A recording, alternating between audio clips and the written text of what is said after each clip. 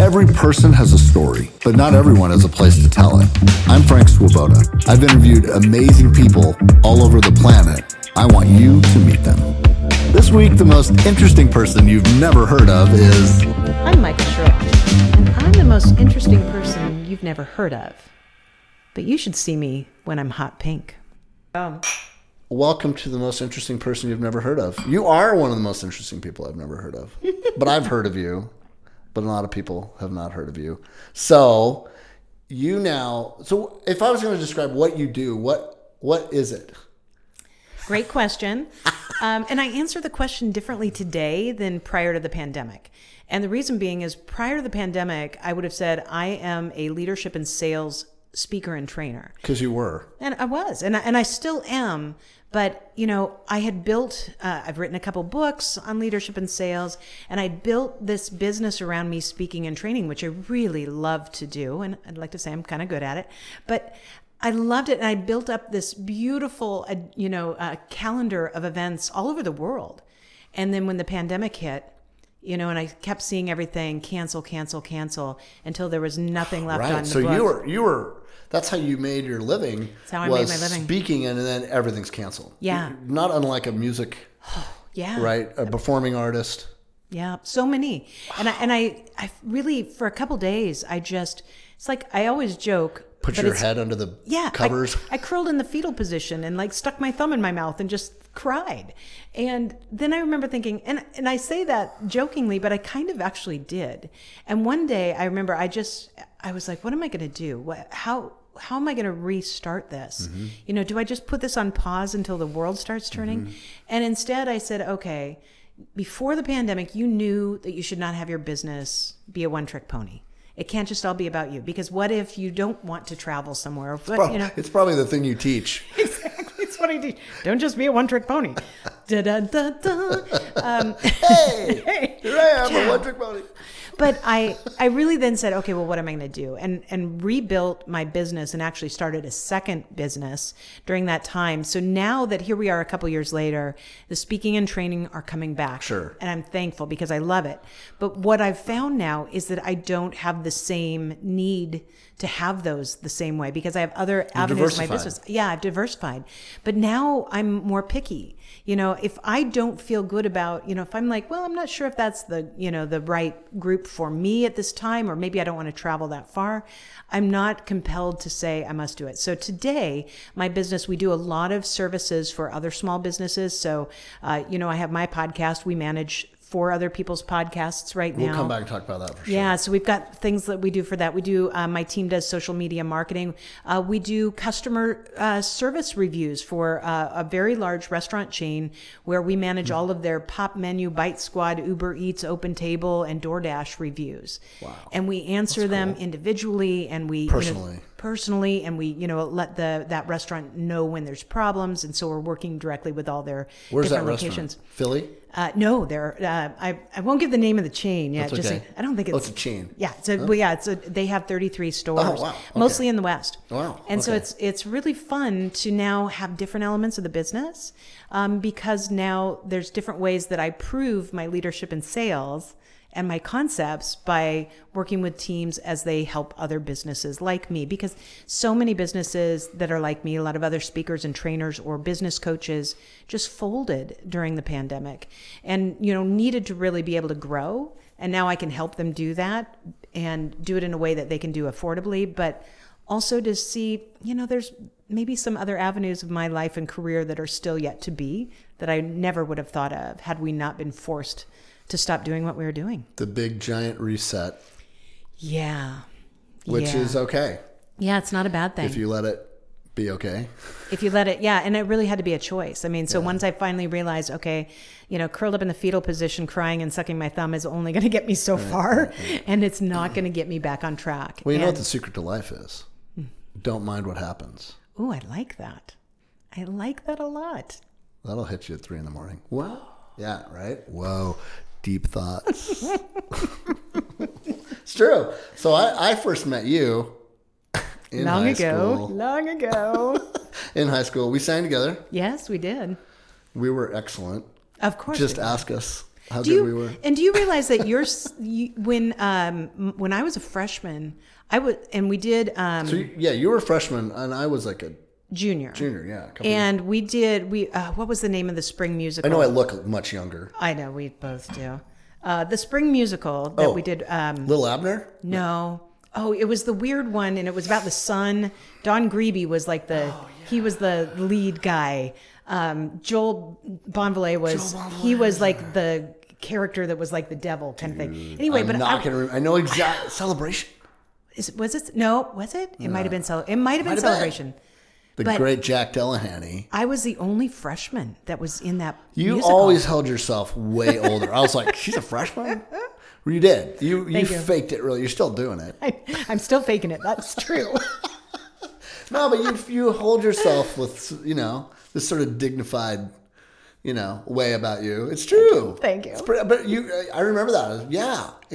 I thought you were like a year younger. Yeah. Which is a lot when you're in high school. In high school, definitely. If you're a junior and you think you're a sophomore, that's like 5 years older. Yes. And I can't believe I just came up with the name Don Grebe. Don Grebe? I mean... Wow, Don. Good if you're out there. And I had a huge crush on him. Oh, I did not know We this. actually Did dated. Don know this? Yes, we dated. We went to we went to one dance together, and then Wow. something happened. But for some reason, I was totally enamored with him. But then, 3 weeks later, I was totally enamored with somebody else.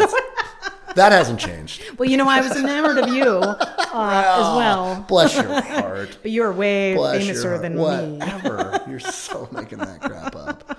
Wow. And so then when you left prep, I didn't see you. Like I lost track. Where'd you go? What happened after that? I went to Seattle U. Okay. And right. and I got accepted. How was that for you? I loved it. It's not where I wanted to go. I wanted to go to Pacific Lutheran. Yeah, PLU. That's where I really wanted to go. Great school. They're both great schools. I think I applied to 6 colleges. I got into all of them, but I didn't get any scholarships at PLU, and I got like a full ride for the first 2 years at Seattle U. That's a no-brainer. But I was so obnoxious that I was mad at my parents. They just wouldn't pay for me to go to PLU. If you only knew then what you know now. I know, because the moment I got into Seattle U and I settled into it, I loved it. And it was great. It's perfect for you. It was great, and they had Search there, so I got to participate in Search in college a couple times. So those things were really wonderful. Search is a retreat, a really cool group retreat program that most of the Jesuit schools do, both high school and college all around the country, and it's transformative. I mean, my kids just did it. Yeah. They went through prep. Yeah. And I did it. My older brothers and sisters did it. Yeah. And it's been going on for 40 years, something like that, and it's really beautiful. Yeah, and that was huge for both my kids, and that whole experience coming out of there. It's like, no matter what, going through that program, and now they have another one called Magis, which is a senior retreat only that my son thought was better than Surge. So it does have a huge impact on just who you are as a person and how you believe in yourself. And being vulnerable with people that you might not otherwise especially be in high vulnerable. School. Yes. And I think it breaks up a lot of barriers. I think it's the secret to what makes that community still, 30 plus years later, worse or more. We don't need to discuss those numbers. But, the reunions still draw like crazy. I mean, we're going to have another one this August that I'm going to host here, I think. If I'm foolish enough to. But I would think they're tamer now, but I don't know. Every 5-10 years I think that, and then I find shit the next week that's like, what? Joey Mark put that up at the top of the, whatever. or John Nielsen didn't leave till 4:30 in the morning. Oh my God, I love it. And I had to caddy for my nephew at Indian Canyon 2 hours later. Stuff like that. Yeah. That I don't think it's probably died down from. Well, and I have. We're from the big '80s, man. We know how to party. So I went to 10 and I went to 20. I organized our 20, but I haven't gone to the last couple. So so this year they're doing 3. Yeah, so I know because of everybody missing. You got to come to this one. Well, and I think that's really wonderful because that's extra fun to be able to see other people in those other grades. It kind of is because you do connect with other classes that we were there. I mean, I did. I had friends from both, kind of the whole gamut of it. It's a cool place. That was a fun experience. So you went to Seattle U, and then where'd you go after that? I don't know this, honestly. Yeah, well, I actually then came back. I didn't graduate from Seattle U. I graduated from EWU. Okay, and that's right. Now I understand, and this is just kind of it's not necessarily an aside, but it's something that I didn't really talk about openly for a long time in my life. But Looking back now, I know that my senior year of high school, I suffered from depression, and I had another major depressive episode. Senior in high college. school. And so all of a sudden, life in my junior year of college became completely overwhelming to me. I couldn't handle it. I couldn't get up to go to class. I started falling, things that had never happened. That does not seem like you. I know. And what I know now is I no longer say I suffer from depression. I learned how to live with depression. And so I manage it. I've learned how to manage depression in a completely different way. I do it because of how I eat, how I sleep, and how I exercise, and now meditation. And those things, now I understand it. But at that time I didn't. So I just kind of lost it, and I came back and then eventually got married, and, then you start a career. And next thing you know it, you're going, wow, those pieces of my life were really important. And I didn't always stop to appreciate, even when they got really tough, what that meant for me. It's, as we get older, we reflect a little differently, but it was a tough time. Wow. I didn't. And now, it's much more, back then you didn't talk about that. No, not at all. And, thinking about it, I graduated high school in 1987. I'm not ashamed of that number. Nobody's doing the math. But that's the year that Prozac went out on the market. And that was the first time as a community, as a world, we started talking about depression. But it was too early for me, because really I had that first depressive episode my senior year. So it was even prior to that. And now I'm thinking about how thankful I am that today we talk about feelings and we talk about emotions. And especially since the pandemic, we talk about how people are doing, and we check in with people differently. True. Because in my day, you just did not discuss that. Right. Just put a smile on, just be happy. Yeah, exactly. Yeah. And the younger the generation now, the more they're aware of it and talk about it. And Absolutely. I think it's really healthy. Oh, yeah. I think about like the Powerade new commercials. It's like, take a power break. And so you've got Simone Biles, and you've got some of these other high profile people who've said, my mental health is my priority. I know. And they're making stands about it. Oh, and it makes my heart so happy. Yeah, I'm sure I have probably suffered from that and don't kind of realize it even, or have just, like you said, you just fight through or whatever. I don't know. I'm not sure. Yeah. But yeah, everybody has tough times, right? That they have to overcome or deal with. And it's the stuff that you overcome that I think that probably makes you better. So you've written books. You have a very successful podcast. Thank you. Yes. First podcast I was ever on was that. You've inspired this. And we actually are almost... You did inspire this. We are almost about to release our 500th episode. Are you kidding? What? Yeah. So the last two... Like, you're number 11 for me. How am I not out of the gate? The last 2 years maybe we've been 13, I don't know. We've been doing 5 episodes a week for the last 2 years. We're dialing down now, and we're going to do 3 a week. We've been doing 3 a week for the last couple months. That must kill you. Yeah, I've had to Just learn how to manage my episode my alone was 2 parts, which now I'm like, whoa, did I talk too much or what? Yeah, because having done, I think you're 13 or 14 here. Awesome. Yeah. I don't know when this will And I'm drop. glad I inspired you to that. No, you did. I'm like, huh. Actually, my son, Nick, you met Nick, he's like, you should do this, because this is what I do every day. Yeah. Like I literally today interviewed 4 people, and then I'm doing this, and I'm like, this is a lot. And she's leaving to go back to Philly. I got to talk to her. Well, and the thing, for a while when we were doing 5 episodes a week, I would actually tape those in 1 week out of the month. And so I would do, and I was exhausted. You're like Pat Sajak. Yeah. You're like you figured out, you just want to be a game show host. Like exactly. I kind of would. I wouldn't mind. I'm not going to What were you voted most likely in high school to be? None. Nothing. Oh, but I'll tell you a funny story. That's a lie. I was nothing. However, you remember at the end, in choir at the last concert of every year, there was always some awards that were given, most inspiring or whatever. Yeah. And I really thought I was going to win one of those. I would think you would. And I was like, look, John Walk, come on. I do everything. You do everything. And you did everything. As they kept giving the awards to everybody else, I was standing there smiling, but inside I was like, I'm not going to go. I didn't need to be in the yearbook for Miss Anything, but it was want so to be recognized important. for that choir. And so I'm smiling and I'm like, whatever. And we're all done because all those awards were done. Shit. And John Walk says, we actually have one more award. And he says, I'd like to have Jack Delahanty come up. And so Jack walks out and he said, we actually decided to create a new award and it's never been given before, but we wanted to recognize someone for their outstanding contributions to choir and drama. I'm going to get all choked up. And they created my own little plaque. They never gave it to anybody else. And I still have it in my box of stuff. I'm getting you choked up. I'm choked up. That's awesome. And they both, those two men were so pivotal in my life. Everybody's life. So pivotal. And I miss John Walk so much. Yeah. And I'm so grateful that we still have Jack. No kidding. But they gave me, they gave me the confidence to do the things that I did. They gave me, a whole new way to look at myself. That was a transformative moment. Oh, it was so powerful. You wouldn't probably be doing what you're doing now without that moment. Yeah, I know that it gave me... Maybe, but not... Yeah, maybe so, but I probably wouldn't have still felt the fire to know that I'm recognized even when maybe I didn't know I was recognized. Yeah, I'm not surprised by that award. You were really awesome. I mean, you were, yeah. What's I'm like, you're a freshman playing in the... That's a big deal. And there's some talented people in that joint. Yeah. I mean, that is so... I didn't know that. I still have it. In fact, about 6 months ago, I was going through some things in my house, and I have this one little box that still has my most precious memories. And I have like my, Jazz Connection, sweatshirt, Connection. I had all this stuff. And in there is that little plaque. And I just pulled it out again and just like held it for a moment. That's just went, so great. wow. Totally. That's such a great...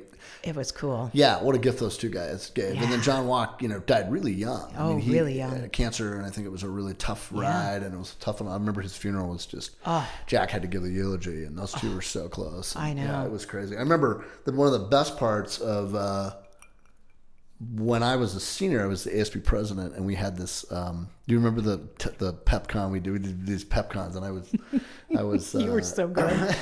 I was Jim Lang, the host of the dating game. Oh my God, I remember that. And so I think maybe I've already told this on one of these podcasts. I don't even remember what I say on these things. I'm like, the guy says the same story every week. But we were like, how are we going to do this? So we had a freshman girl. I don't care if I repeat it because it's still pretty great. We had a freshman girl and 3 senior guys. Oh, yeah. So it was like Tim Sanger and Dave Hawkins or something, and I don't know who the other guy was, but it was 3 seniors. So she comes out and it's like, hey, it's the dating game. And you, freshman girl, who was just adorable. She was really sassy and really funny, and we cast it great. And she was just really smart. But she really, she's like, if you went, whatever one of these guys you choose will go to the night flight dance with you. Oh, God. So that was wonderful. That's a lot at stake already. Yeah, right? No kidding. And so there's a curtain between, and the crowd, of course, can see the whole deal. And so the curtain goes up, and it's like, okay, bachelor number 1. And then the senior guys leave, and 3 teachers come in. So it was Jack Delahanty, who was dressed in 1970. We were all dressed like 1970s. Oh, yeah. Oh my gosh, I did this last one. The dating game. So, we're all dressed in this thing, and Jack is like all discoed out. Oh my God, he is full on drama teacher. I wish we had pictures of that still. They've got to be somewhere because I remember that. I think it's probably in the yearbook. Oh, I think probably. It was all gold. Like the whole thing was a gold suit. And John Walk's just wearing what he normally wore. And the third teacher, bachelor number 3 was Tom Zwinell. So those who don't know, I was thinking it was Bob Nedved, but no, it was Tom Zwinell. Who is oh my God, a large dude, a large man. Okay, large man, science teacher, very stoic, not kind of dry humor, but whatever. And the fact that he did it was like, oh my God, amazing. So I'm like, okay, she would ask questions like, bachelor number 1, if I was Tarzan and you were Jane, whatever, they would come with all these questions. And so they get down to it. And finally, it's like, she's got to decide. Are you going to do with bachelor number 1? So one of the questions along the way is, she goes, bachelor number 3, who is Zwinell, the big guy. She's like, bachelor number 3, what? That's the only one I remember. And I had the teachers write their own questions. They wrote the questions, which was awesome. That's really and more good. risque than I would have pulled off. Private school. And she's like, bachelor number 3, use one word to describe yourself. And this guy's, he's a big dude. And he just leans in and goes, petite. And the crowd goes, it was just like this huge, I'm like, whoa, we got something here, man. And so we get it done. And I'm like, oh, well, okay, who are you going to pick? And she's like, and the crowd's going crazy, pick number 2, because Delahanty's all like dressed up. And she's like, I'm picking bachelor number 2.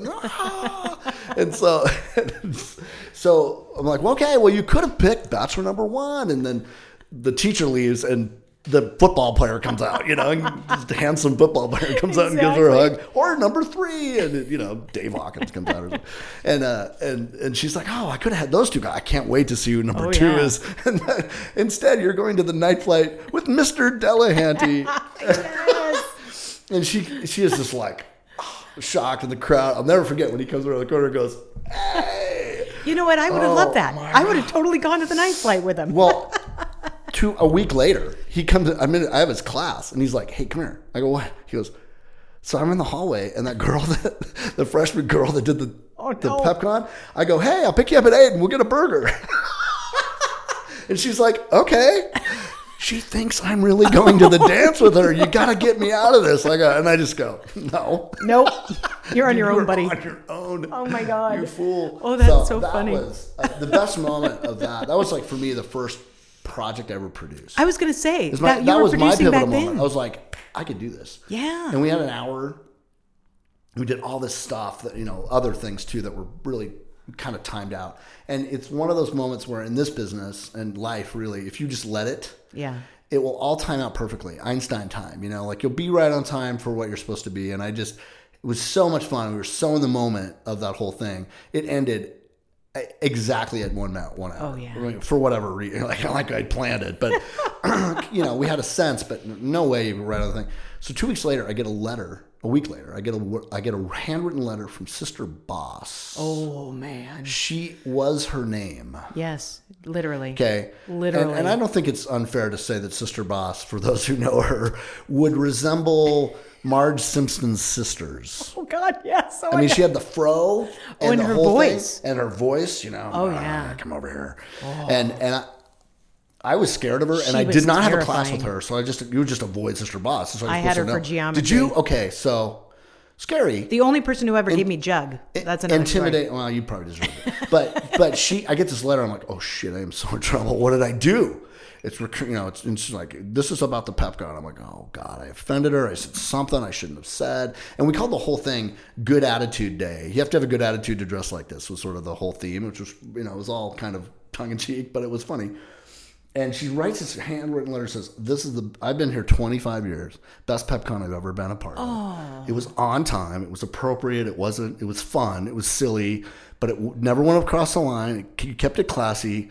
Congratulations. And I was just like, what? I don't think I ever talked to her in the 4 years that I was there. And then you're like, because she had this Sister aura Boss of knows just my name. Yeah, she right. I mean, and I don't know. I mean, I think I kept that letter. I mean, that to me meant more than anybody else, because I didn't even know her, but she's watched a lot of them. Oh gosh, yes. And it was like, okay, cool. And that was really the thing. I'm like, I can do this. Whatever this is, entertaining people, putting on something, telling a story, having it be, ridiculous sometimes or moving, but that really was like, this is easy for me. It's not tough. I don't know. And I've sort of done that. It's just kind of, no kidding. That place kind of finds that for you. I think it kind of pulls that out of you. So you went on to kind of corporate life?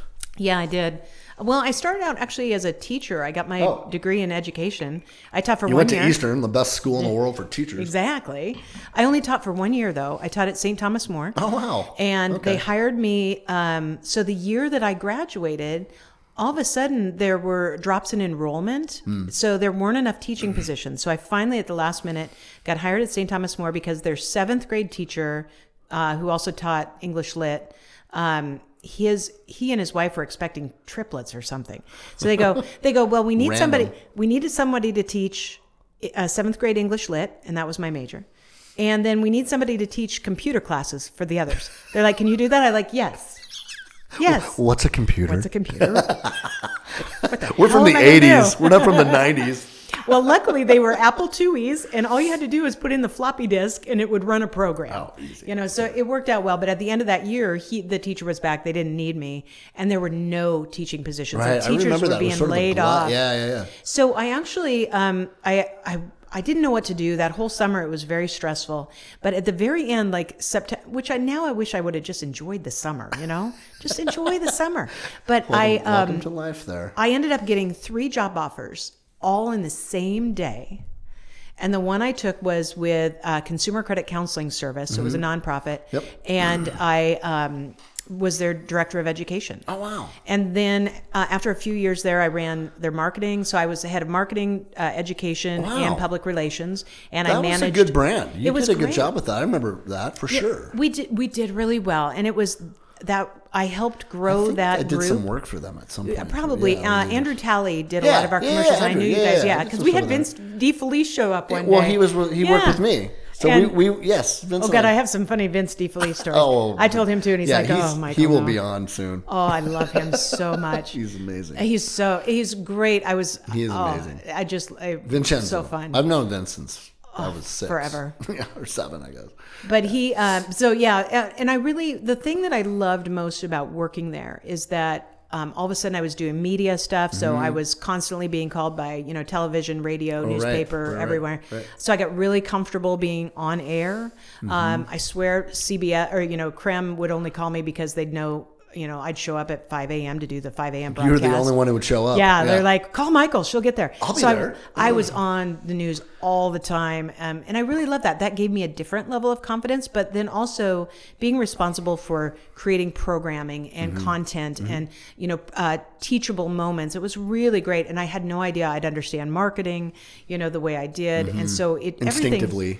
Yeah, and it really just flowed. So as I spent other time in my corporate career over time, the last positions that I held before starting this business is I was a VP of sales for 2 different hearing aid companies where I was responsible for about 500 people, each company, and about $100 million a year in revenue. Sheesh. And I learned that I could manage and lead people really successfully. At a big level. At a very big level. So I ran all of our U.S. stores. Wow. And so I also learned how to work on a global scale because our parent companies were in Denmark and we had partners all over the world. So I was partnering with people in so many different, I think 17 different countries. Was that all in Spokane? No, I was by that time. Well, by the time I was in those positions, I was living in Philadelphia, where I am now. Okay. But I did a lot of travel. In fact, as of today, or as of a couple of weeks ago, I've been to 49 of the 50 states. Wow. I don't know how many countries I've been. You got me. I got 39. All I have left is Maine. Maine is my only state left. That's great. I know. I can't wait to go. Maine's the best. I know. We just hit Rhode Island at the beginning of April. Go to Camden, Maine. Okay. It's the best place in the world. Penobscot Bay. Yeah. I'd sailed on that with a dark and stormy in my hand. Maine is amazing. So very similar. I think the people are very similar to here. Yeah. I found that to be the case. Yeah. Just, really cool and not pretentious. Well, we just got Rhode Island off the list for me. So my husband has 3 states left to go, and I now have one. So my brother just got all 50. Yeah. Yeah. But I feel very fortunate because as my career advanced, and I got these opportunities at higher and higher levels, I really learned different ways about how I could operate and how I had to learn about being a better leader. And, because managing 5 people is different than 20 people, different than 50 people, different than 500 people. That's true. And you have to evolve. And if you try to be the same person that you were that was successful managing 5 people, you will not ever make it higher than that. You have to learn how to adapt. Really? Mm-hmm. What's the biggest thing you learned? What's the biggest difference? One thing. Understanding how to let my team make their own mistakes and not try to solve it, fix it, give them the answers. Sounds like marriage advice. It really is. And it's actually it's great parenting advice. Yeah. The name of my first book is called Tell Me More. Mm-hmm. And then the subtitle is How to Ask the Right Questions and Get the Most Out of Your Employees. But it's really about stopping to say, instead of always, if you were the person that was always good at solving problems, you were always the one that could deliver, you could deliver results, then when you start to lead, you have to operate differently. And when you operate at different levels, those things that you are good at, you can't just keep relying on them because it'll only be about you. They'll actually undermine it. Yeah, well, it absolutely will. If you have to fix it, you just do stuff, and you're more in action and less in asking and listening. Yeah. Listening probably becomes way more important, I think. Absolutely. The more I can ask my team what's going on rather than telling them what we're doing next has been I don't think I'd be in business 20 years. There's no way. Well, and that's the thing. I finally learned. I still probably don't do it as well as I know I should. But. Well, and I think we all suffer from that. I mean, now I lead. I have a team. Between my two companies, I have 17 people, and they're all remote. My whole teams are. That's a cool. I want to talk about that because that is welcome to the new world, right? Yeah, and my whole team is in Kenya. So I mean, talk about real remote. They're really remote, working on different time zones. I mean, right now I'm 11 hours time difference. Was that a scary thing to you? Did you think? I don't know if that's... I didn't intend to have 17 people in Kenya. In the beginning when I found one good one and they led to more. Exactly. Wow. And then all of a sudden people said, well, how did you find, this person? How did that happen? So this is really fun. So I had a client of mine who was based in Singapore, and he had offices. Because you and I had worked on a little thing together. Yes. In Singapore. I wanted to talk about the overseas thing because you actually have a lot of that experience. Yeah, I did, and that's actually with working with him with his app. I don't work with them any longer, but I was a beta tester on one of the apps. I think. Yeah, absolutely. Yeah, in Singapore, it was cool. Yeah, and it's a great thing, but they kind of didn't finish it all the way. It needed to be finished before the pandemic, so now they're a little behind the eight ball. I bet. Yeah. But he had teams in Thailand, Kenya, and Nepal. And I got really close with the gal who headed up the program in Kenya. So when I went to visit their offices in Singapore and Thailand in summer of 2019. I mean, you just had to. I had to. It was awesome. I bet that was awesome. And but the gal from Kenya flew over. She'd never been on an airplane. She'd never been out really of her town in Nairobi. Wow. And except for, to where other family is. It's a pretty big city. Yeah. And she and I just became really good friends. I just love this woman. And so all of a sudden I thought, I could do this too. I could have somebody. I know the quality of these people. Most of them have at least one master's degree. Wow. But unemployment is exceptionally high. And the workforce in Kenya is really interesting. Many businesses will require you to work. You know how we have like a 90-day probation period? Mm-hmm. Many companies don't pay you during that probation period. Oh, it's like an internship. Yeah. Whoa. And then at the end, they just let you go. And then they get somebody else to do it. And so talk about stress. And jobs are so hard to come by that people will claw at each other to keep their job. Wow. So it's really interesting. So I thought, well, I know Esther. Maybe she'll help me to introduce somebody. And she goes, I said, Esther, do you have somebody, that maybe could help me with my marketing and some kind of a virtual assistant? She goes, hire me. And I was still working with her employer. I said, I can't do that because that would be unethical for me to take you away from him. And by the way, she works for me now. And so she introduced me to somebody else who also worked part-time for that person. And she's like, take me. And I said, no. And she also works for me now. But they found people for me. And then in the beginning, I just, kind of gave them like a referral fee. And by the time people started asking me, how did you find all these people? I'd interviewed over 100 people for the 10 positions that I'd had right then. And this was at the beginning of the pandemic. And I just decided to double down on everything I wanted to do with my business, all my marketing, all my PR, the YouTube channel, all the things I'd wanted to do, but I was too busy to do because I was traveling. I just hired more people, doubled down on everything, and built my business faster. Wow. And you stayed really one person. Yes. Which is smart. And then when people began to take notice and said, how can I do that? One day I had 3 people in one day say, how did you find Josie, who managed my podcast then? And I said to my husband that night, I go, 3 people asked me today if I could introduce them to him. Mm-hmm. I think we need to start another company. Right. So now we help make placements and we help manage people. So we have virtual assistants working with clients all over the world, actually. Wow. So wow, yeah. I may have to talk to you about that. Yeah, for this. Right? It's wonderful. So they, I have teams that do all my editing and they do social media marketing and posting, and I've got one guy who just works on my 4 websites now. So wow, yeah, it's really amazing. There's some ups and downs with it. There's positives and negatives, but it's really not any different than any other positives and negatives. Right. They're just different. Right. I mean, I said it wasn't any different. They're just different things, but you still have some of the same headaches and you have other great opportunities. Right. So. And people are like, oh, podcast, that'd be fun to do. Yeah. It's like, it's a lot of work. 3 cameras, we got lights there. I know. I'm very impressed with you. Yeah. This is what we do every day as a production company. And I love the fact that you have, and whiskey. Some really good whiskey for your guests. Amador Whiskey, who will someday be a sponsor of this podcast. I love it. But yeah, I mean, we've kind of got all that, but I started counting out. I'm like, yeah, I mean, there's about 8 people that have touched this podcast from my team, and my kids have been really cool. My daughter helped social media on this, and Nick produced this, and he does the theme music, and does the audio mixing of this, and Zach's from You do need to have though a page on your website that says your podcast. Because I went through and I scrolled through your whole website. I'm like, on my Corner Booth podcast. Yeah. Yeah, you're right. Yeah. That's a Corner Booth piece. I know. Right. No. Thank you. But you tie everything together, man. I know. Yeah. That's exactly. See, I'm not just a pretty marketing face. That's a great tip. Yeah. Yeah. No, you're right. I know. We're sort of past the testing stage. We had that in mind, but it's like, let's see if this thing works first. but it has been. I mean, we're getting people to watch it. So well, don't you have one with like 10,000 views? Yeah, so that's brilliant because that's my son's Nick's idea. He's like the most natural marketer in the friggin' world. He's just a brilliant, I think, just a really savvy kind of social media marketer for one. But he's an entertainer and he's a producer and an artist, and produces a lot of makes a lot of music around the world for lots of clients around the world and stuff. But he's like, what you really need to do are these silly promotions. Yes.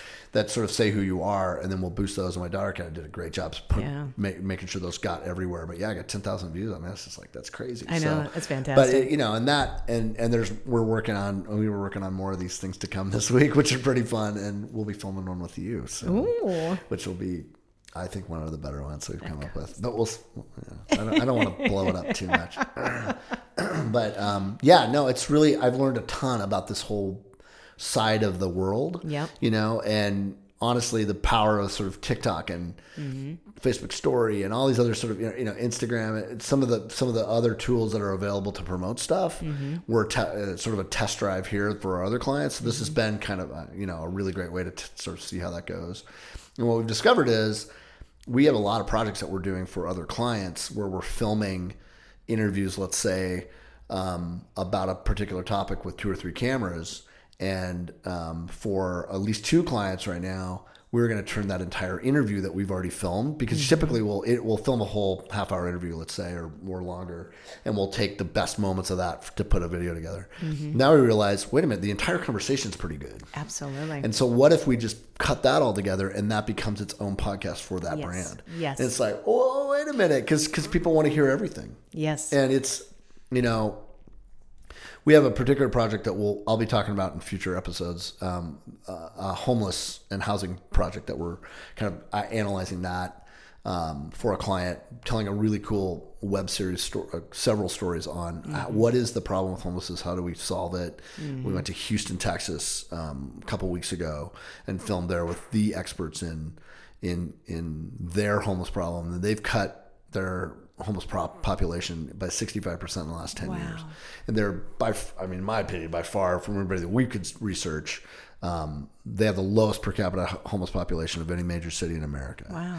And so we met all the key players and that did that. And we did these extensive interviews with all of them to put together in a probably 2-part series on that experience. It's like, wait a minute, that whole interview is a podcast. Yes, absolutely. And we researched that problem, and we realized that there really isn't a lot of other there really aren't a lot of other material out there, a lot of podcast material out there, or any material out there about this issue, right, with leading people. So we've kind of got this great bunch of content. It's like, we want people to hear the entire conversation. Yes. And what struck me about it was, typically you have people that you would think would be on completely different sides of a topic. And they are to some extent. But we had the chance to interview 2 people in particular here that you would think, based on what I've seen in the news and other stuff, would be completely on opposite sides of this issue, right? And when you sit down and listen to them, they agree with at least 60% or maybe 80% of the same stuff. Like, she thinks this and he thinks this, about 80% of it. 20% they would disagree on. Mm-hmm. If I'm in media, television, news, we usually they only show the 20%. Yeah. They never talk about the 80 that really matters. Right. And it sort of struck me, whoa, we're bypassing that, the need to just tell the 20% that divides everybody. Yes, exactly. And lets everybody hear the whole thing. Yes. And mostly you're going to hear the 68% they agree with. Yeah. And that is a game changer in terms of how we communicate and how we get along and how we like each other in this world and all that stuff. So this format, I just think is, the more I kind of do these podcasts and get involved in it and watch you and stuff that goes on, the more you realize, wow, there is an audience for this. Absolutely. And they really want to hear it because people want to hear more than, tell me more, right? Right. So that was your first, Tell Me More was your first book and your first podcast. Or your only podcast? My podcast is called Shock Your Potential. That's right, Shock Your Potential. Mm-hmm. Yeah, so that's my primary business name is Shock Your Potential. Tell Me More was the first book you did. First book, yes. Okay. Mm-hmm. And so the second one's called Sales Mixology. Why the most potent sales and customer experiences follow a recipe for success. And I think I got to be a beta on the covers. You had 3 covers to choose from. Yes, yeah, we had a lot of fun. We had cool. It was really great. I actually have 2 more business books that I have not finished either one of them, but it's on the agenda, not for 2022, but for 2023. It's okay if you don't get that done. Well, and then I also have my novel. So I know I have so many things. You have a novel? What's the hell is a novel? Yeah, we talked about it. Yeah, my book that's based in Greece. Oh my God. Which is totally an excuse for you to go to Greece. But anyway. I know, exactly. But it's, there's a lot of things. I love writing. Right, we did talk about that. And cool. writing to me is really, and not an escape, but it's a different way for me to communicate. I love putting things into writing to make people stop and think of how you write. I haven't done my blog for quite a while, but for a long time, and it's what built me up to 20,000 followers on LinkedIn, is I would write this blog called Thoughts from the Coffee Table.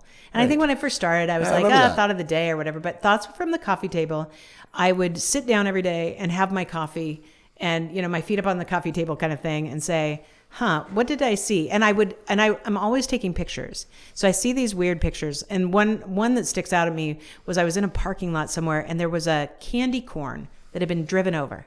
So it's completely like it's been gone over with a steamroller. And so, I'll come up with the picture and then I'll come up with something witty, about it. And then I'll write a story that has to do with leadership or sales and try and bring it all through. And what I loved about that medium on LinkedIn was you have to tell a story on a post in 1,300 characters or less. Mm-hmm. So you max out at 1,300 characters. So you have to use words so carefully. Mm-hmm. Economy. Yeah. And really think about what kind of impact those words are going to make and how you use punctuation.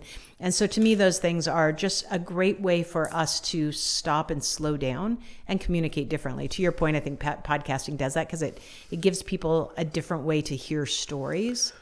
That is not, and I love them visually too, because we do everything in video, also in audio, but my biggest followers are not with having people watch them on our YouTube channel, but when they actually download them, from wherever they get it's an interesting, I think that's a generational thing. Mm-hmm. So, not surprisingly, most of the people who listen to this are over 40. Yeah. Sorry.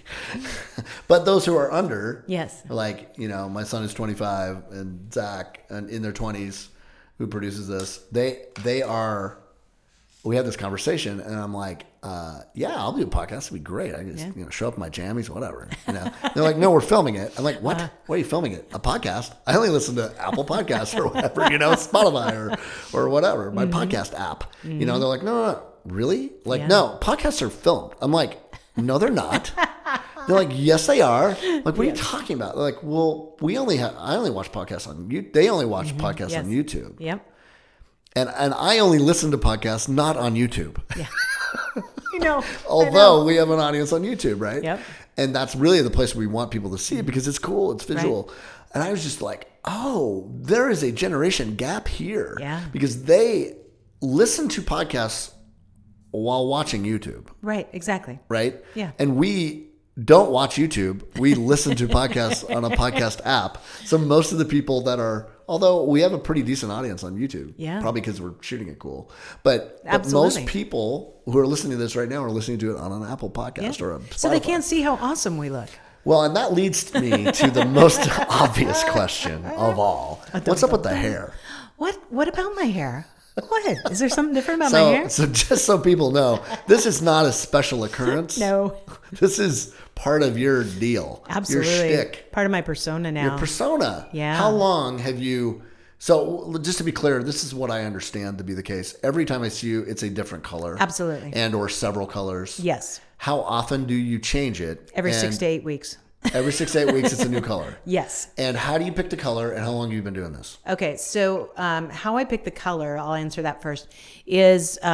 well, like my son's getting married in a few weeks. So congratulations. Thank you. Wow. So the hair will not be this color, but I was, so what right will now, it be? So right, or is that a surprise? No, not yet. Well, so I knew though that I had dresses. We can wait until that wedding so we don't spoil it. No, that's fine. But I knew I had some dresses coming in like a daffodil yellow. So I wanted to have green in my hair this time to see how the green looked with those dresses. Oh, sure. Okay. And it looks great. But the dress that I think I'm going with is kind of a mauve. It's kind of like a nice soft pink, or not really pink. It's a little more mauve. And so I think if that's the dress I go with, then we'll go back with some kind of purples and pinks in the hair too. That'll be lovely. Exactly. Well, last time I had it like hot pink. Well, the last time I saw you, it was, I think, every color of the rainbow. Yes, I love that. I actually really love that because it matches my logo. Sort of a Pride Week thing. It was very cool. It does kind of look like that. That's totally true. Does. Yeah, well, that's cool. how my logo, though, for Shock Your Potential has that's right. all those colors. That's right. I like to do that one, That's especially if I'm going to go if I'm doing a really big speaking gig somewhere where I'm really trying to command a lot of attention. I'll a lot of times do that because then they're like, oh my God, this matches your business card or whatever. Because like, yes, we filmed you once. Yes. We helped do sort of the promotion kickoff video Yes. of your speaking tape. Absolutely. Right? And that was cool. Getting to film your whole thing. My wife Johanna great. still loves that. She was like, don't tell her hi. I remember that. Oh yeah, that was cool. And we still use those clips. I mean, those are my really speaker cool. reels. Yeah. It turned out awesome. Oh, it did. But so when did this start happening, and how did you get to that? I'm thinking that it's been 8 years now. I was trying to remember how long. Seems longer than that. And so what was happening then is I was in one of those really big roles where I was VP of sales, and I was having some work situations that were just incredibly stressful, and I was feeling very out of control. I was really not certain what was going to happen. I was incredibly stressed out, and I went to get my hair done. And as I'm sitting in the chair, and my hair gal says, what color are we doing today? And what that question meant at that point was, what color of blonde are we doing? Are we doing white blonde, red blonde? Right. Are we doing a little... When you were in high school, you were blonde. I was very blonde, yes. And then things changed. Life changes, and it's not blonde anymore. But I remember, I knew she was saying what color blonde, but she said, what color are we going to do? And I was so stressed and I was so tense. And I said, let's just put navy blue right in the bangs. And she looked at me, she goes, are you serious? Because if you are, we can totally do that. And I had this moment where I looked at her and I was about to say, no, I'm not serious. And I went, let's do it. Fuck it. Exactly. Exactly. We're doing this. And so we did. We got a you navy were at blue. That level of stress. I was that level of stress. Yeah. And I'll tell you, when I walked out of that salon that day, I felt powerful. Like when you're doing the Wonder Woman pose or the Superman pose and all those things. That? Yeah. No, but okay. And well, there's Amy Cuddy, has her big TED Talk on, how you have that pose. And that hair gave me that pose. All of a sudden I was taller. You're a superhero. Yeah. All of a sudden I was like, you had permission. I may not be able to control what's happening to me right now, but I can control my hair. Did it become a persona? Yes, absolutely. It became your superhero. It became something that I was like, this is power for me. You don't screw with this chick. Yeah. And for me... It is powerful. It is. And for me, striking. It also... I remember... It gives you a confidence, doesn't it? Yes. And I remember people saying, oh, I could never do that because my business is really professional. I'm like, I sell hearing aids. We sell hearing aids. How much more blah does that have to be, right? And I said, if I need people to understand that I can do a really serious job, but I can still be me. Right. And it changed. It does fit you. It is you. Thank you. It is and now totally I cannot imagine. I did ask my soon-to-be daughter-in-law if she would prefer that I didn't have colorful hair. That's cool. Because it's her wedding. It's her wedding. That's exactly right. And she looked at me like I was crazy. She's like, why would I do that? She probably doesn't know you without it. I know. She goes, I can't wait to see what hair color you come in with. And I was very thankful, but I wanted to be very respectful. No, it's cool. It's her day. She's got to have the pictures are for her. So, sure. And my son, but. Yeah. No, they're for her. Exactly. So, but I think that for me then today, I have so much fun with it. And sometimes I'll say to my hairstylist, we'll be looking at things and she'll send me pictures or whatever. Sometimes I'll go, I don't know, what do you think? And, we'll make it up as we go along. In the beginning, I wasn't always as bold as I am now, except for that blue. Because I think I kind of backed off of it a little bit for a while. And then I'm just like, I'm all in. I mean, the bolder it is, the cooler it is. Absolutely. This is pretty tame. And this is kind of tame, actually. It is for what usually you've got going on, right? Mm-hmm. Yeah. So what advice do you give to people then? What did you learn from that we should all take home? That you need to not worry about what everybody else thinks. Yeah. Because every time you're worrying about whatever anybody else thinks, and it can't mean that you just say to the world, screw the rest of the world. But if we're so concerned with what everybody else thinks is right, or how we should act, or how we should dress, or how we should have ideas, we lose the essential parts of us. And what I found is when this was like opening a door for me that said, okay, be creative, be who you want to be. And that heightened my success as well. Right. Because then I didn't care anymore about anybody else except for what I was trying to achieve that was true to me. There's a great quote. I do not know who said it, but I use it a lot, mostly for my own self-talk. But it's what other people think of me is none of my business. Oh, yeah. Yeah. That's, right? Yeah. And when I stop being critical of me, it doesn't matter what other people think of me. Yeah. Because I think it's the self-critical thing. Yeah. It's really doesn't matter what other people think of you, as long as you're not being that way. Right? Well, and on the flip side, one other thing is that I do care what other people are thinking. I won't care if other people are critical of me if I'm not. And I think that's really it. Yeah. And on the flip side of it though, and like next week I'll be leading another training session with a group of emerging leaders within the chemical industry. And I've worked with this group, it's kind of like they have a new class every year. Mm-hmm. And I've worked with them a couple different times. I love working with them because they're trying to make their way in a very tough industry. In a lot of cases in family-run businesses and a lot of things. And this is leadership work. This is all leadership work. And in some of the cases, these are these actual chemists? These are sort of marketing and professional. Yeah, some are executive teams, right? Okay. So, but they're in a variety of things. C-suite folks. Yeah, well, they want to be in C-suites. Okay. These are the ones that want to, and they're emerging in their companies and their leaders. And I always ask them, no matter whether it's them or I'm talking to C-suite people, I always say, what are the words that people use to describe you when you're not in the room? Wow, that's a great question. And if you don't know the answer, then you are not managing the dialogue. You're not managing your brand. Right, exactly. And I said, I can tell you exactly what people know about me when I walk out of a room. And it's because I'm very purposeful in what I say and how I say it. About it. I'm very intentional.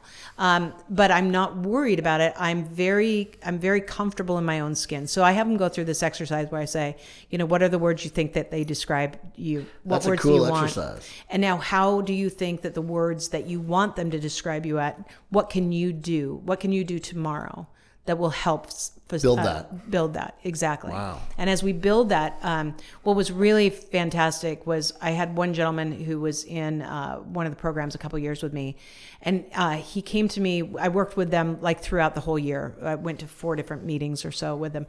And the last one, he said, in that first meeting, I asked you some questions about how to negotiate a raise in the next position, and I listened to what you said about what words I want you to describe me. And I knew that they didn't see me as potential for the role I wanted. Because he wasn't being that. He wasn't being that. And he said, I went back and I spent the next 6 months working on it.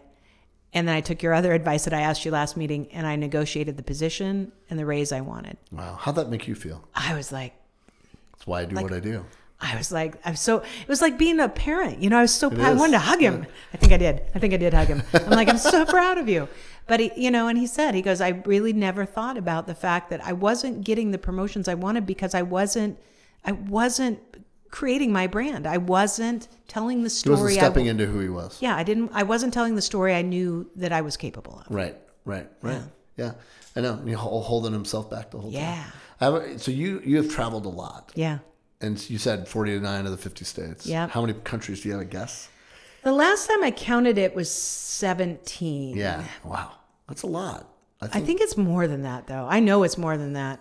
I have a little thing. A map on my iPad that has them all. I've got 10 to 15. Yeah. And so I have this theory. You're 2 years younger than me. This may be the cutoff. But do you remember Expo 74? Oh, yeah, absolutely. Do you remember going to it? Yes, and I remember it for a couple of reasons. Well, I know that So people don't know, Expo 74 was the World's Fair that came to Spokane. Spokane was the smallest city to ever host one. And back in the day when those mattered, right? Seattle to Chicago, there had been in these major cities. I mean, the Space Needle is in Seattle because of the World's Fair there, I think in 62. Yes. And then, Spokane hosted that. Yep. And the entire world came here. They did. And we built a park where the railroad tracks were. And it is now a world-class park. It's phenomenal today. It just, and I love the fact that you've been through it now. I haven't been through it in a while. Oops, I keep hitting this. That's okay. But I love the fact that the pavilion with the lights on it. It looks like your hair, actually. Oh my God, yes. No wonder you like it. I saw it the other night. Of course I like it. It's a phenomenal use of that. So it's a really great place. So my brother and I grew up there, and we have both traveled a lot of places, probably right in the game that you have. And I have this theory that a lot of that was because of the experience we had of Expo and of walking around and going, oh wow, that's a different country, and the rest of the world came to us. We can go there. Like, have you thought about that at all? If there was any of that influence, or I never thought of that. Yeah, I think it gave us permission. Wow. In a way that other people who grew up in other towns wouldn't have otherwise had. Most people do not have the chance to walk, literally. 10 minutes away, drive and walk through this land of every country every in the pavilion. World. Every pavilion. Yeah, the UK. You could walk into the Russian pavilion. Yeah, exactly. You could walk into it was really cool. It was surreal. I remember there was one where there was somebody in a bathtub. I don't know what it was. And it wasn't like an actual person in the bathtub, but it was like part of their thing. Display or something. One of those things. I've never thought of it that way. I do know that I've just not been afraid to travel the world. No, I haven't either. But I'm the only one of my family. No, I can't say that. My oldest brother's traveled quite a bit, but he tends to go to the same places over and over again. But most of my family, they've all been out of the country somewhere, but not very frequently. I've traveled far more than any of my siblings. I'm the youngest of all 6, but for me, it just I always wanted to see the world. I know. That's what me too. I wanted to eat the food in different places. Me too. And I just wonder if part of that was that, or maybe that's just the makeup of who we are. But I don't know. I like it. I mean, I know a lot of people that.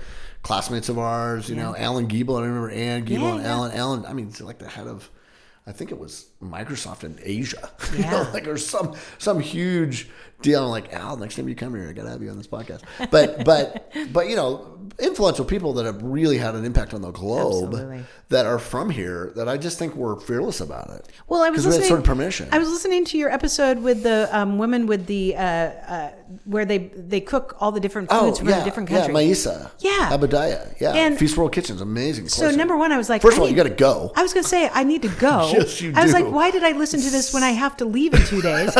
But the second thing is I loved it when what I loved is she said, well, I'd always heard of Spokane. I thought it was a great place to go. And I'm like, because when she was growing up in, where was she from? And I can't think. Yeah, she's. Anyway, I know. I'm blanking too. And I just listened to it. I don't think it's Afghanistan. No, but it's. I don't know. I'm sorry, I'm forgetting. I know, but wherever she's from, and she said, I always knew about the American dream. I thought it might have been somewhere in Syria. And she said, I always Jordan. She's from Jordan. From Jordan, that's right. And she said, I always wanted to, live the American dream, so I want to do it. But I'd heard about Spokane, and I'm like, who hears about Spokane? Well, I think her sister lived here. I think her sister lived here. Okay, good. Yeah, her sister told her. I was like, wow, we've made the map. Yeah. No, my favorite part of that episode was her saying, we would watch American movies, and it was mostly Die Hard. Bruce Willis. And I'm like, that's what we sell to the world. There you go. We do. Exactly. And it's like, oh, that's their perception of America. So Yeah. think about that for a minute. Boy. I know. What are we pushing out there? What do you have next? What projects are you working on? What are you excited about? Oh, so many fun things. So number one, we have launched, we launched this spring. We did a soft launch with what we call Shock Your Media Potential. So we are connecting. I got to interview Joan London, by the way. No way. So yes. You've got quite a connection to ABC News. I do. Good Morning America. What the hell is that So all my about? buddy, like every time I look on your social media page, you're like hanging out with Robin Roberts. And yeah. And you like that's, show up on the show. And what I is know. this? I can't wait till they let people back in again. That's a whole, I mean, we could do That's a whole another episode. podcast? Yeah. Suffice it to say that Robin Roberts and Michael Strahan, yeah. that whenever I go, they'll come out and hug me, and even when it's pandemic time. That's cool. So wonderful, incredible people. But they are. But I also now have a really great buddy, Eddie Luisi, who's one of the stage managers. Oh, that doesn't So he knew I was doing this Shock Your Media Potential, and what we're doing is we are connecting people like me who are experts in job hunting and those types of things, or whatever it is, whatever your specialty is. Mm-hmm. We are connecting them with people that are news producers, anchors, reporters, and we're creating a platform where people can be searched, almost like an agent. So this is something I'm really excited about. So we did. You're gonna hook me up on the storytelling side? Heck yeah, absolutely. Right. Yeah, because I mean, this is so much fun. And so as part of that, we did a virtual conference where I interviewed Tom Bergeron from Dancing with the Stars. Yeah, Tom Bergeron. Spencer Christian, who used to be the weather guy on Good Morning America long ago. I love him. I got to have lunch with him too when I went to San Francisco. That's cool. Joan London. I mean, just incredible. And we're going to do these quarterly, just with like 10 to 15 people this time. So we've got Wolfgang Puck, who's already on next one. We've got a couple other people. Carla Hall, we're hopeful that she's going to say yes. So those are fun things. But also another thing I'm really excited about is starting in June, I'm starting this is the first time I've done this. I'm doing an online community for sales. And it's called Shock Your Sales Potential. And every Tuesday I will lead an hour training virtually. And so the first 25 minutes is me actually talking about how we're doing things like, how do you really actually do lead generation so you don't come across as the jerk that, tries to sell you the moment they connect with you on LinkedIn. Right. How do you how do you make decisions about who you want to do business with? And so we're starting that in June. So the first 25 minutes is me like leading a topic in a training. And the second is open mic, basically for people to do Q&A. So they'll be able to ask direct questions. I mean, because this is what I do, and I get paid a lot of money to go train companies how to do this. Right. And now I'm bringing it for so like all of June is going to be free, but then will be a very, very small like monthly fee for people to be a part of it. But then I can reach more people. So how do people find that if they're interested? If they come to shockyourpotential.com or just email me at michael@shockyourpotential.com, I'll send details. But we're going to start promoting it week after next. And it's just going to grow. That's I mean, so cool. We've already got several hundred people. Do you have any time for you? I do, actually, and that's. I know, you're kind of Einstein time. We talked about that. It is. Like you create your own time, right? I am. If you're doing what you love. And I think that's where, that kind of comes full circle to where we started is, 2 years ago before the pandemic, my 2020 and 2021 was booked. Like I was on an airplane every other week. Yeah. If not every week. Which you loved. Which I loved, but it was exhausting. Yeah, it is exhausting. And I didn't realize the toll that was taking to me until then all of a sudden my husband's working from home every day. And after I got used to him in the house, we'd have lunch together every day. He's a cool dude, by the way. Thank you. He's so awesome. Yeah, it was great to meet him. But we just would have lunch every day. We did not schedule anything from 12 to 1. Wow. And so it gave me a different appreciation for the balance in my life and what I want and what I want. So now instead of Do you still do that? Yeah. Well, when he's home. Now he's actually, they only work from home on Fridays, but now they've added Mondays and Fridays. So you still get some time. Yeah, we still get some time. That's a good lesson. But we just really said this is really important and we're going to prioritize this more. Short, yeah. And so now to do things like build the sales community, it also gives me greater reach for people in a little bit more intimate setting to be able to say, here's how we can really evolve from a sales. And so a lot of people that are going to be participating are people who, are trying to close new deals, or, what if I want to, change my career, or what if I am in sales, or what if I want to become an entrepreneur? It's all sales. And it doesn't have to be a bad story, thing. I think. Exactly. So how do you find the right way to tell your story in a way that feels true to you? To the right people. To the right people in the right way. Yep. And that's to me, that's going to be something that's a game changer for me. That's cool. Because that's going to build a completely different format for what I do. What the other question I wanted to ask before we wrap up is, what has it been like to be a she, her with the name Michael? There have probably been some, especially when it comes to business and work. How many times have you been mistaken for a dude? And it either pissed you off or was like, hey, I'll take advantage of that. How many times? If I had a nickel, and there's Are a you great glad song. your parents named you that or not? Yes, I am now. Okay, why? By the way, there's also a song that says, "My name is Michael. I have a nickel, shiny and new." I knew she'd sing. I knew she'd sing. Where that's from? Broadway. Yeah, that's right. When I was young, I don't know that I appreciated it so much, and so I was embarrassed. Did it bug you? Were you embarrassed by it? Yes, I was. And so my middle name is Anne I always thought it Marie. was super cool. Well, thank you. I was like, Michael, whoa, that's cool. By it the was time totally memorable. By the time I was in 6th grade, I was very comfortable with it. But by that time, I had taught people to call me Michael Ann. So my middle name's Anne Marie. That's right. You were kind of Michael Ann, yeah. So a lot of people still call me that. That's Then right. there was a time where I was like, don't call me Michael Ann. And I'm like, whatever. Why did they name you that? So I was adopted, and my given name at birth was very unique, and I was born in Spokane. And so my parents, when they got me, this is an adoption that should have never happened, because today you can't. It wouldn't happen today. It wouldn't happen today. Yeah, I'm so thankful it happened, because my parents found out about it from a friend of a friend that there was somebody who had a baby, and they didn't know what to do with this baby, and all kinds of chaos. And my parents said, "We'll take care of her." And they hoped they would be able to adopt me. That happened a lot. I was 8 weeks old. They didn't find out until I was a year and a half that they could actually adopt me. And as the story goes, my dad always had They cared for you before you were adopted. Oh, absolutely. From the time I was 8 weeks. And as the story goes, my dad was always ready to drive to Canada if they said, you can't keep this baby. I'm not losing this girl. But when they first got me, they first called me, so my given middle name at birth was Marie. So they called me Marie for a while. Then they started calling me Anne Marie. And we had a friend of the family who was a Jesuit priest. His name was Father Mike. And he always wanted one of the Sherlock kids to be named after him. No way. None of them That's are. hilarious. And they said, well, this is the last one we're going to have. So if we get a keeper, we'll name her Michael. And that's cool. Then they decided. Who was the priest, Yeah, Father Mike Toulouse. Huh. Very cool. And so so it was a joke at first. So they're like, oh, it's a joke. But then when they were able to adopt me, they said, we really actually like this. It's a really cool name. Thank you. It was, back then. Yeah. Very. Yeah. I didn't know any of Michael's. Yeah, Michael Learned was the only other Michael woman. Learned, yeah. correct. And I, to answer your question, has there been times when it's been frustrating? Yeah, but not that many.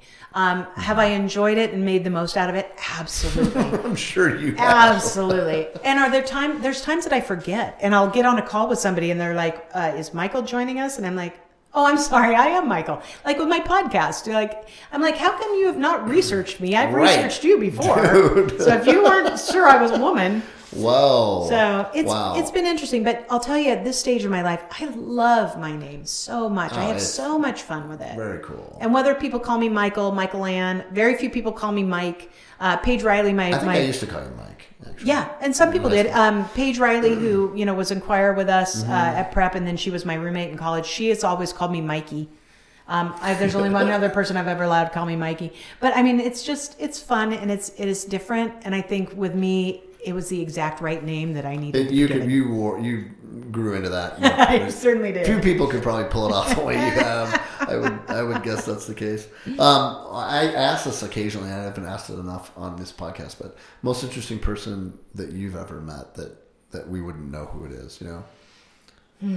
Oh, you didn't give me a heads up about that. No, I did not. Oh, man. And the clock is ticking. Oh, geez, Louise. The most interesting person that I've met, that not anybody. Yeah, most interesting person you've ever met. Oh, God. We're going to have to edit a whole bunch of this stuff out. In my mind, I'm like, that's too much dead air, Michael. It's too much dead air. It's not live. It's a podcast. Actually, you know what? Let me just go back to what I know right now. Eddie Luisi, the stage manager at Good Morning America. Yeah. He is the most beautiful soul. And when I first met him, he handed me his business card. You know, he knew that I had known Robin, or, you know, that Robin had invited me to the Good Morning America. Robin Roberts, throwing around names like I'm so fancy. You're so fancy. She had invited me to come to the studio, and it was really great. And I just loved him. And he has this, then he invited me, he knew what I did then, and he invited me to join a group that he has called Friends in the Spirit 111. And he does a lot of ministry stuff. And he's got all these people that are like in the media, but that are also, I'm not overly religious anymore, but I love his religion. I love the faith that he brings to me. And so it means a lot to him. And he is such a connector. Like he didn't know I was going to ask him to co-host with me for all these interviews with Joan London and stuff. But he brought a lot of those people to me just because. He's like, well, they're friends of mine. I asked Joan London, what do you think? I'm like, yeah, I think so. That'd be awesome. Wow, cool. He's such a giver. But what I love about him is that his goal in life is just to bring joy. You know, just to make connections, just to have people care for each other.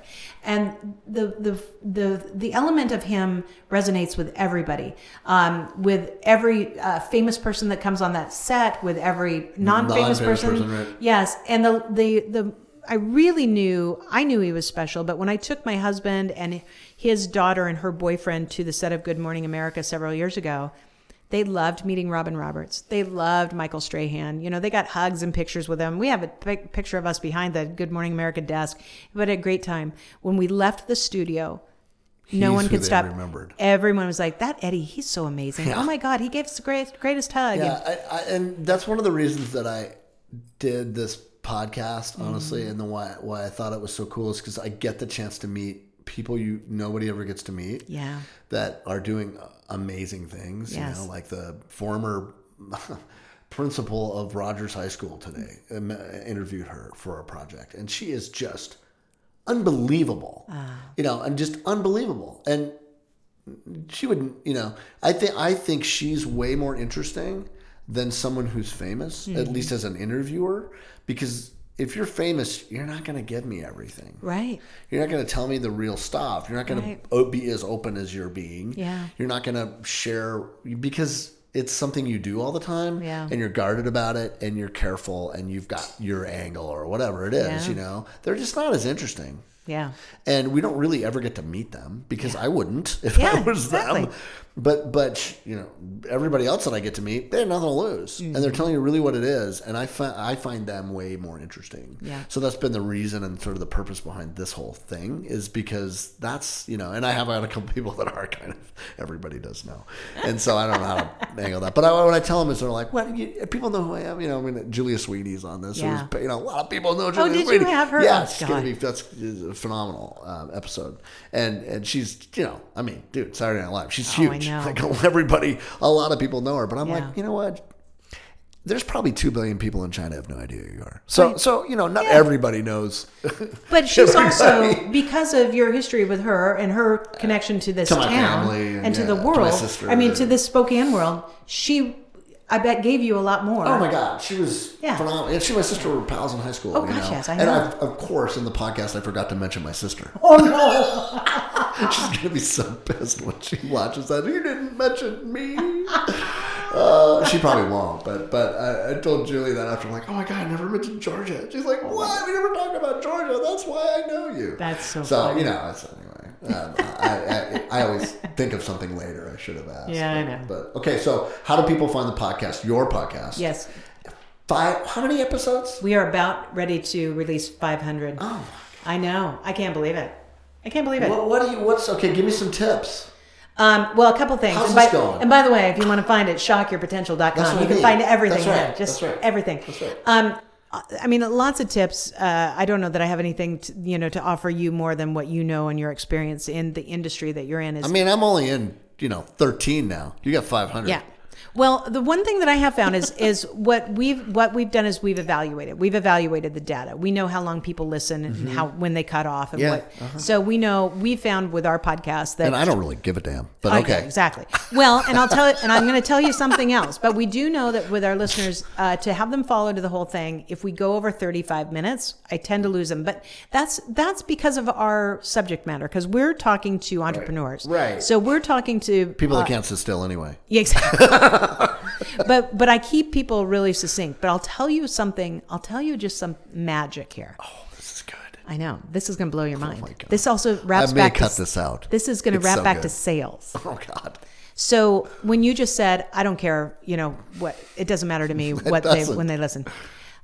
I don't care either. Because what I have found is that we do have people that follow us. I have people that listen to every single episode. That's crazy. And I'm thankful for that. I'm so grateful for that. That's very cool. But what I get is 20 to 25 one-on-one meetings with people who might be potential customers, that's who clients of mine. Right. Or they might be collaborators. That's right. We might have an affiliate relationship. Yep. Same thing's happening to me, for sure. And if you want to build your business and you figure out how to use a podcast the right way, it will develop relationships that you would have never, ever had before. So that's the pitch for other people. Because I've had already every guest has been like, you should do a podcast. Because they should. Yes. Right? And there's a lot of advantages to it and a lot of stuff that's there. And we're talking about actually having a podcast studio here just for people to rent and do that. I think it'd be very cool. Yeah. Because, I mean, it's a really unique platform. Yes. Wow, that's cool. Absolutely. And so I actually now have a new presentation that I do that's called How to Podcast Your Way to Hot New Leads. And so I do it at a lot of small business expos and different programs like that, because I talk about what I do and what I learned and whether or not and you don't have to run your own podcast. You can be guests on other people's podcasts. Exactly. We actually do that too. We match people with other podcasts. We get other guests for people's podcasts. So because of the list that we've built with these 500 guests that we've had, and 60% of them have their own podcast, we now have this huge network of really amazing people that we've already vetted. So I already know they're great guests, or I know they're specific to the great topic hosts. You're talking about, which is really sales. And mine's like purposely unlimited by who's on it. And that was one of the first questions. It was like, who are you going to have in your podcast? I'm like, I already have a list. It's like 110 people. I'm just like, I'm never going to get to everybody. And there'll always be somebody new. And you're going to suggest somebody that should be on and all that stuff. And we haven't done any remote ones yet, but I know I'm going to. And you probably do a lot of those. I would imagine. If you're doing that many, they have to be Zoomy. Oh yeah, I do. We do all ours by Zoom now. Now, before the pandemic, I had started taping them live. So like when I did Eddie Luisi's, we did it not in the Good Morning America studio, but we did it in one of the sound booths in Good Morning America, and it was awesome. I mean, it was. I mean, I did one with the gals and one of the people at the Girl Scouts. And I did Global Traveler magazine in their location, and those are very beneficial. So it doesn't have to be sales to get a benefit from this. It's about who are you trying to meet, why do you want to meet them, and figure out what kind of questions. Don't try and use it to sell them. No. Use it to get to know them and ask yourself, do I like this person? That's very cool. Do I like their business? And if I do, is there synergy? And I'll tell you, 95% of the time I get off that, we hit end of the taping and either I or that person will say, how can we work together? Right. And the other part of that is I think it's a lesson from what I've learned from this and sort of jumping out and doing this is that if you think that you could, you should. Yes. Because you're probably know more and there are a lot of people that want to know what you're thinking of. And this is a global enterprise. Absolutely. We've got listeners in, like 8 countries now, kind of all over the world, which is weird. And you must have all over the place. So, I mean, that's the other cool part of it is you can't just think of your own little world, even though this is very Spokane-centric kind of. Yeah. I mean, most of the people here, are people that I know that are from here, but it never feels like that to me. I don't want it to be that. I don't want it to be, because there are people that have come and gone and, that are here sometimes, and there's a lot of interesting people that collect in this little pocket of the world. Like Amen. you. Thank you. You're always welcome. You're always welcome back. Yay. All right. We'll see you again. Oh, cheers. Wait a minute. Oh, we probably should get more. We'll do that afterward.